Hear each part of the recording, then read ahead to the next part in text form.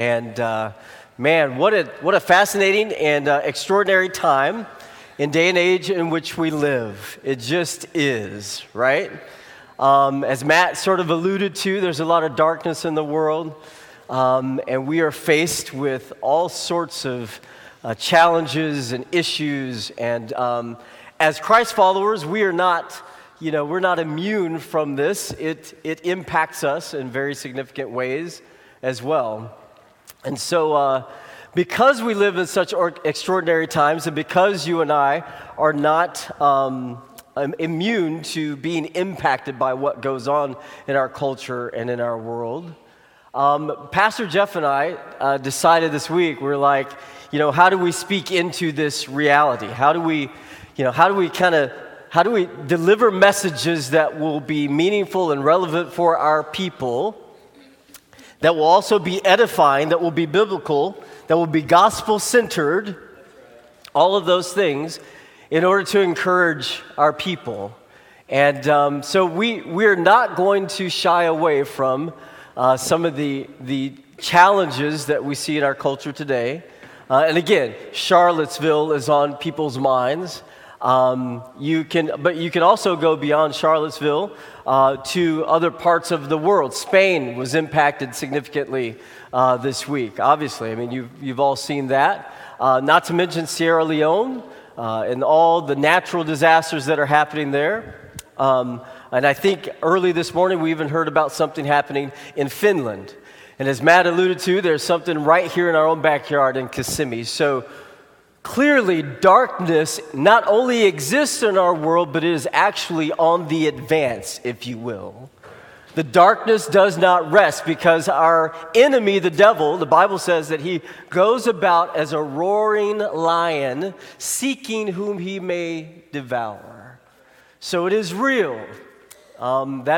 This is the reality. This is the world in which we live. But this morning, as we gather, as we are the church, during the week we are scattered, we are the church, scattered. But on Saturday mornings, at 8:45 and at 10 and at 11:15 or 11:20, we are the church gathered. And let me just be very, very, very clear with all of us. When you walk through the doors, no, I take that back. When you drive on the parking lot in your car, and you claim the name of Jesus Christ, you and your political viewpoints and ideologies immediately become subordinate to the call of the gospel in Jesus Christ. All right? Let's just make that really clear right now. So it's all right if you're an RNC member, Republican National Committee, or you're a DNC member. We got them all right here. Or if you're independent, libertarian, or whatever you claim to be. But at the end of the day, you are a Christ follower first and foremost, and you belong to the kingdom of God first and foremost. And the agenda of God, not the agenda of your political party, is what supersedes everything in your life. And that's just the start. Right? And so I just want us to understand very clearly, and that same applies to myself and the same applies to Pastor Jeff. But as God's people gathered, you and I are called to something different and something more. And we're gonna be challenged with that a little bit today. So let's dive in. Look at Ephesians. We're going to go to Ephesians to begin with. Ephesians, and we're going to look at chapter 5, verse 1, and then we'll look at verses 8 through 9. So think about this. The mantra that you and I live by, Jesus called them the two great commands. They asked Jesus, what commands should we follow? What are the great commandments? How do you talk about them? What do you say about them? And Jesus basically boiled them down to two. And this is the Christian call. This is our mantra. This is how we live. This is the mindset with which we approach the world and life. Love the Lord your God with all your heart, soul, mind, and strength, and love your neighbor as yourself. He summed it all up.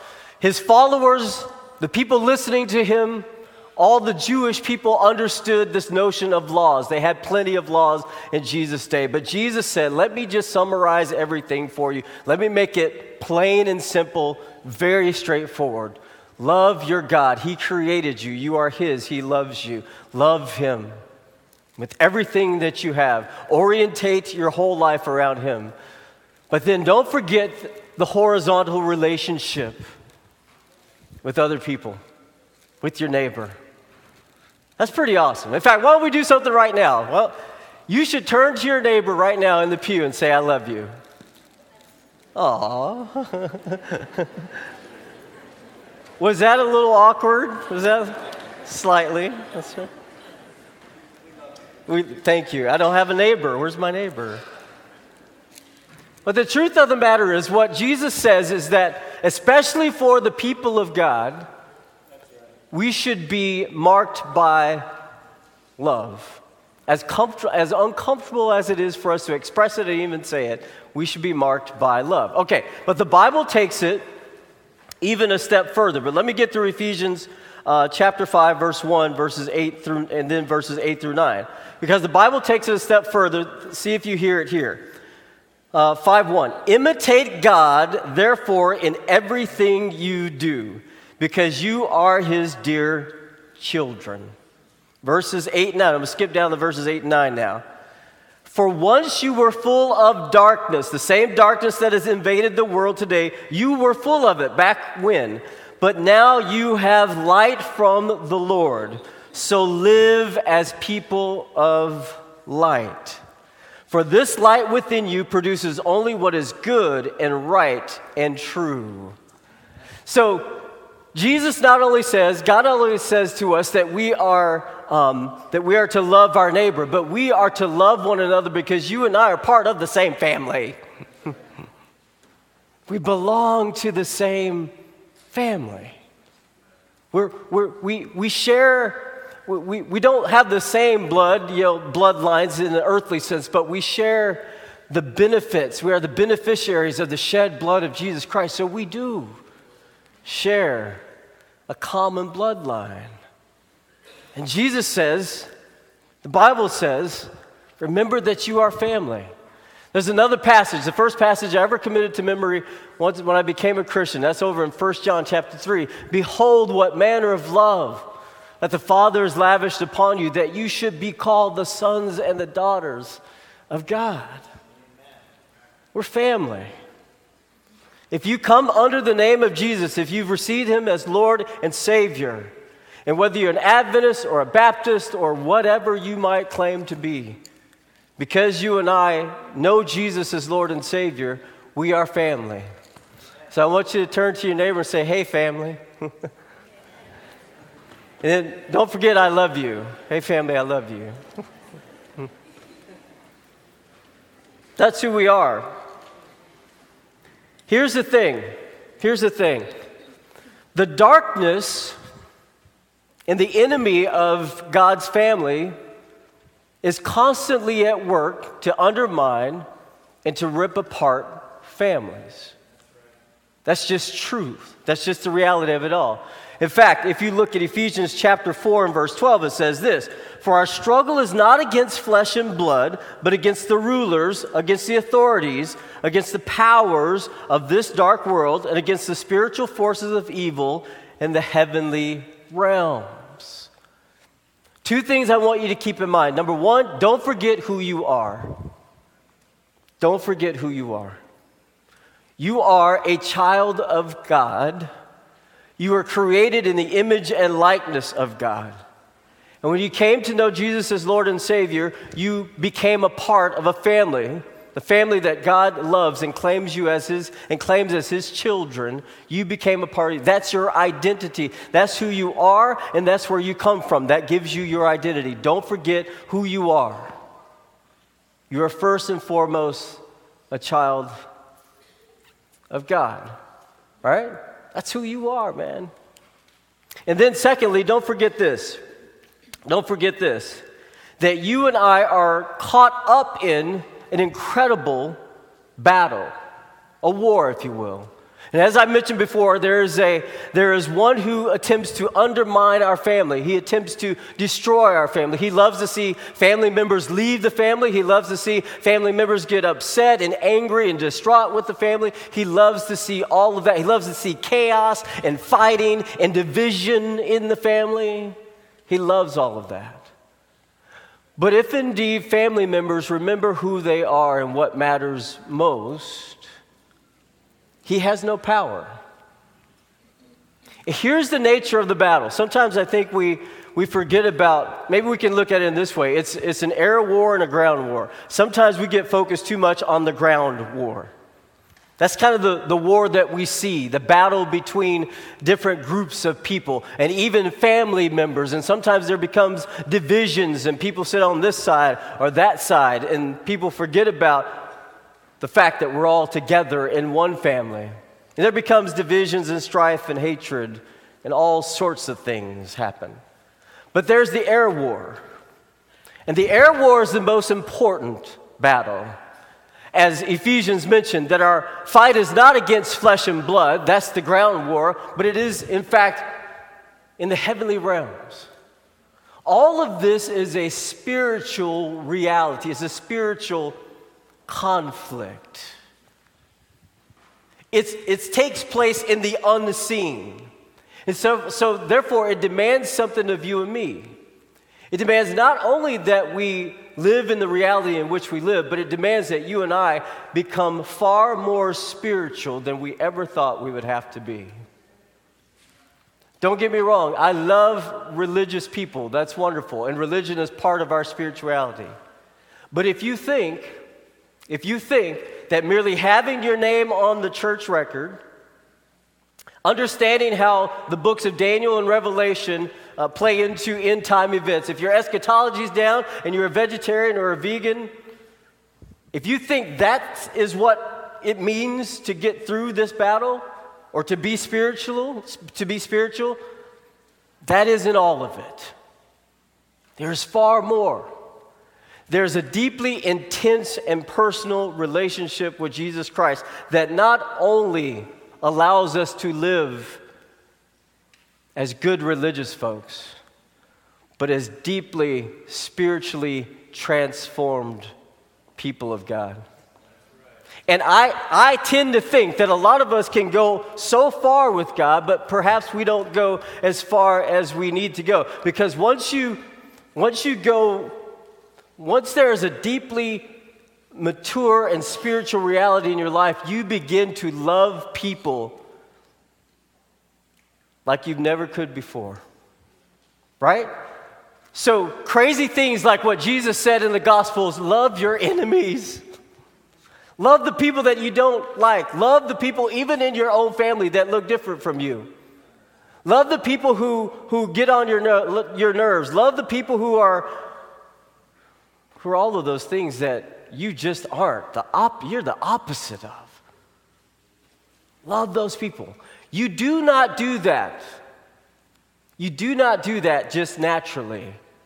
It takes a supernatural reality that must take place in the hearts and the minds of everyone. It just does. It's a deeply spiritual reality. Galatians chapter 5, verses 19 through 21. Listen to this. The acts of the flesh are obvious. Paul, constantly throughout Paul's writings, he makes this distinction between the flesh and the spirit. That's where I want you to hear this. The acts of the flesh are obvious. Sexual immorality, impurity and debauchery, idolatry and witchcraft, hatred. Listen to these words. Listen to this string of words. Hatred, discord, jealousy, fits of rage. Have we seen a little bit of that lately? We've seen a little bit of that. Selfish ambition, dissensions, and factions. Oh. And he's talking to the church people. He's talking to the church people. Envy, drunkenness, orgies, and the like. I warn you, as I did before, that those who live like this will not inherit the kingdom of God. If we remain in the flesh, if we operate in the flesh, if we do not have a spiritual transformation, the Bible says that we will not inherit the kingdom of God. So something profound must take place in the heart and soul of every believer. And here's the good news. Here's the good thing. The gospel not only is something that will change your life, it transforms who you are. The gospel is not just something that we hear and we make these nice modifications to our life. We become nice, good, polite, courteous people, at least when people are watching. But we actually become these spiritually transformed people who supernaturally begin to do life in such a way that I cannot hate my brother, that I cannot get caught up in strife and hatred, that I cannot even allow my personal biases that I grew up with because of where I grew up and the background that I came through and all of those things that play into who I am and what I've become in this life. I do not allow that to overtake the reality of the fact that I'm being supernaturally transformed from the inside out by this God who I've given my life to. I just do not let that happen. And the minute that I do begin to see myself struggle in this way, my personal biases, my prejudices, and we all have them. The minute I see that begin to happen, I repent. And I begin to seek to go a different way. I begin to do something quite different. That is the reality of someone who is living a life that is being transformed by the gospel. Hate is the very antithesis of the gospel, by the way. Keep that in mind. Hate is the very antithesis of the gospel. And we just read about hate and hatred. Those who hate and those who are fleshly will not inherit the kingdom of God. But hate is the antithesis of the gospel. If you look at the word hate, it occurs in Scripture. Both the Hebrew and the Greek word for hate essentially convey the same message. Rejection. To get as far away from as far as possible to get as far away from. To turn away from. It comes with the notion of to be utterly detestable. All right? And so, in some ways, the Bible presents us with a good version of hatred. We should hate sin. We should turn away from it. We should try as far as possible to get away from it. The Bible says that God hates divorce, this idea of hatred.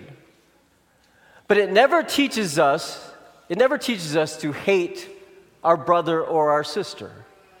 It never talks about how we should reject them outright. It certainly never talks about how we should reject them because of who they are, where they came from, or what they look like. It just isn't there. In fact, the gospel always says what? You're welcome here. You can come here. In fact, you can be close to us. You can be part of our family. We invite you. You can be a part of us. The gospel is always invitational. It never rejects. Hate always rejects and tries to push that which is hated as far away as possible. It becomes detestable. I want to move away from it.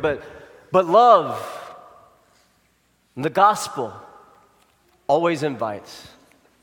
Always says, I want to be close to you. You are welcome here. Jesus reaffirmed this very same notion. He says this, all that the Father gives to me shall come to me, and he who comes to me or she who comes to me, I shall in no wise cast out. Amen. Jesus says, come. Love says, come. The gospel says, come. So we as a family, we welcome all. Amen. Black, white, orange, brown, green, yellow. Hispanic, Asian, South Pacific, island, I don't even know them all. The nations. And dare I say it, gay, straight. You are welcome here. You can come to this church because love says, come on in. Welcome. Come. Hear about the love of Jesus. Atheist, agnostic, come. Whoever you are, you can come here and you can hear about Jesus. You can hear about this love. And I pray that God would use us to be a testimony to the love that He talks about in His Word. So that when people do come here, there's no confusion at all, right? People see that these people, oh yeah, that Bible, that Jesus, yeah, it works, it adds up. They love. So we never turn anyone away. You are welcome here. Come and understand the gospel. Now, should you choose not to be a part of the family and choose to adopt the same ideals in terms of love and acceptance and invitation, then there's a good chance you won't like it here. And you will leave. We won't have to ask you. There will be no drama. Because you just won't like it. There's a good there will be no skinheads. There'll be none of these groups. None of those people will be in heaven. Because they wouldn't like it. They wouldn't want to be there. They wouldn't want to be there. And I can safely say that because if in fact a skinhead or a group of any sort of group or KKK or you name it, right? Any of them, whatever group, if they come to faith in Jesus, they have a new life. They're no longer what they used to be. So I'm very accurate in saying that there will be none of the hate groups, if you will, none of the fringe groups, none of the terrorist groups, none of those people will be in heaven because if they are in heaven, they are no longer what they used to be. Same goes for you. See, I don't think we have any of those people in our church. But what we do have is a bunch of people who the Bible says are sinners. So you sin in some kind of way. And you have sinned in some kind of way. And it very well may be that you have your biases and you even have your prejudices. You very well may struggle with that, may be a reality for you. But at the end of the day, the God of the universe, the God of the Bible, is supernaturally transforming you to be someone altogether different. To be someone altogether different. I got to read a couple more passages, and then I'm going to share with you a story, and I'm going to let you go. But I want you to listen to this. 1 John chapter 2, verses 9 through 11. 1 John chapter 2, verses 9 through 11. Anyone who claims to be in the light but hates a brother or sister is still in darkness. Anyone who loves their brother and sister lives in the light, and there is nothing in them to make them stumble. But anyone who hates a brother or sister is in the darkness and walks around in the darkness.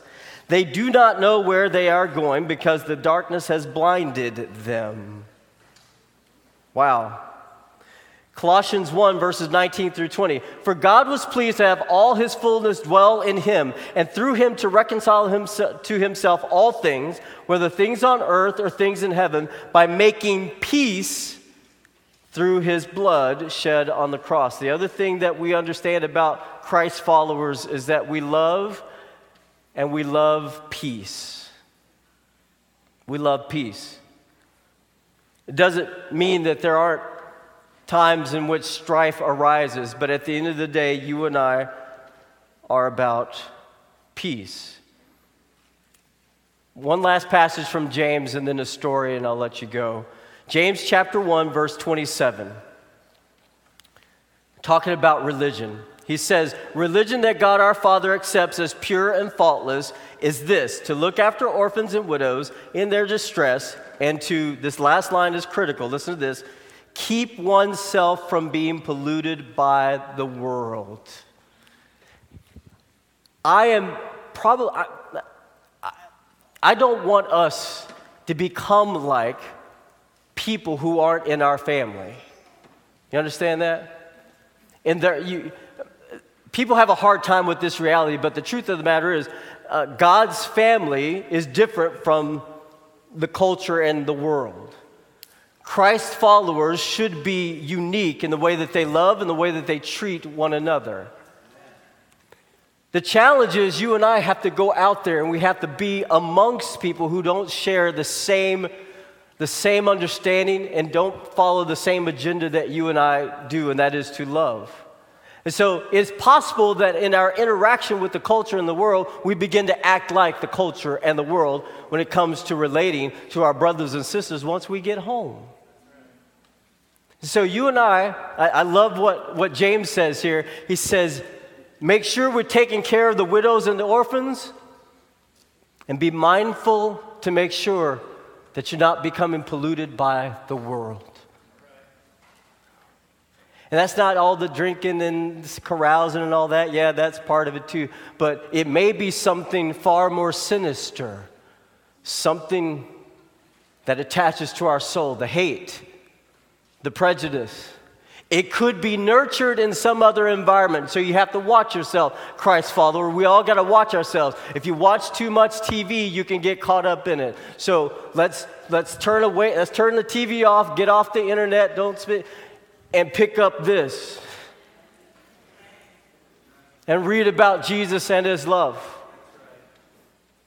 Interact with this. Get lost in this. Surf this. And see how God transforms and continues to transform us all into these people who can radically love one another, not because we're just good old religious folks who hunker down and white knuckle it, baby. God told me to love you, I'm going to love you. But because supernaturally, by the Spirit of Almighty God, because he always gets the credit, God is doing something in you that you couldn't possibly do yourself. Finally, there's this. In the midst of all this week, as I'm praying and thinking about what I would say today, I came across a story. It was called the White Flight of a young man named Derek Black, I believe his name was. The White Flight of Derek Black, that's his name. And basically the story, I'm going to summarize as quickly as I can. Derek Black is a young man who grew up here in Florida. He was raised in a home that taught him to hate, taught him to be a white nationalist, taught him to be a white supremacist. And so that's the way he was raised. Eventually, he was sort of ordained as the up-and-coming superstar of the movement. And then he went off to college. And he began to walk around this campus. He began to engage with other students. And lo and behold, he began to actually engage with people who were brown, a little bit different skin tone. And he wasn't turned off by them. In fact, he sort of liked them. But he still maintained his ideologies because that stuff, that hate is taught and it seeps in very deep to the bones. It's hard to shake. So he had his own radio program. He did all these kinds of things with his father. His parents were big into it. Eventually, though, a young man who he had become acquainted with, a Jewish kid at the school, started inviting him. And here's a practical lesson for us as Adventists. Started inviting him, a Jewish kid, Orthodox Jewish kid, started inviting him to Friday night dinners, Shabbat dinners at his house, at his little apartment. And at first, because there were people from all different races and backgrounds and so forth that would come, all the people who were of different races and so forth wouldn't really come because they knew about this kid. His story had come out, and they knew what he was and what he believed. And so Matthew thinking, hey, I'd rather not turn away from this guy who I have clear differences with. I'd rather bring him up close and try to get to know him, and perhaps I can persuade him differently through love and through food. And sure enough, over the course of time, Derek Black became a young man who saw that there was really no difference between black, white, red, green, whatever. but that we were all the same. He began to see that the notion that there is one race far superior than another, and that other people are less valuable than others, was just foolish nonsense. And he publicly declared this. He had been so prominent in the media that he shared this with the media, and the story went public. His family disowned him, and so forth. And so today, he's a different person. He's a different man altogether. And all I would say about that is that we may not be able to transform the world by ignoring the world. We may not be able to see people come to a different understanding of love and acceptance and all those sorts of things until we get up close and personal, until we take a chance and believe that there's another power at work in this world, a supernatural power that can actually transform and change people's lives. And there are lots of stories like that. So it may mean that you and I, as the people of God, get up close and personal, even to the ugliness that the world presents us with. It may mean that we don't shy away from and go and hide in our nice little comfortable corners and so forth, but it may mean that we invite someone to come and sit down at our table in our house. Whoa. Someone who we wouldn't naturally or normally invite. Someone who we may not even particularly be terribly excited about. Invite them to sit down. Seek understanding. Get to know them. And here's the final charge from Scripture. It comes from 1 Corinthians chapter 16 and verse 14. Chapter 16 and verse 14, 1 Corinthians. Let love prevail in your life, words and actions. I'm going to say it again. This is your charge as you leave this morning. Let love prevail in your life, words, and actions. Pray with me. Father God, I am grateful for this family.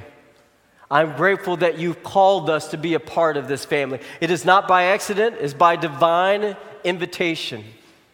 And those of us, Father, who have come to know you and have expressed faith in you, I pray, God, that you would inspire us by your Spirit to love in incomprehensible, strange ways. I pray that you would challenge our souls and convict us, God, about how we can, in fact, love those around us, even perhaps though we may not want to or like to.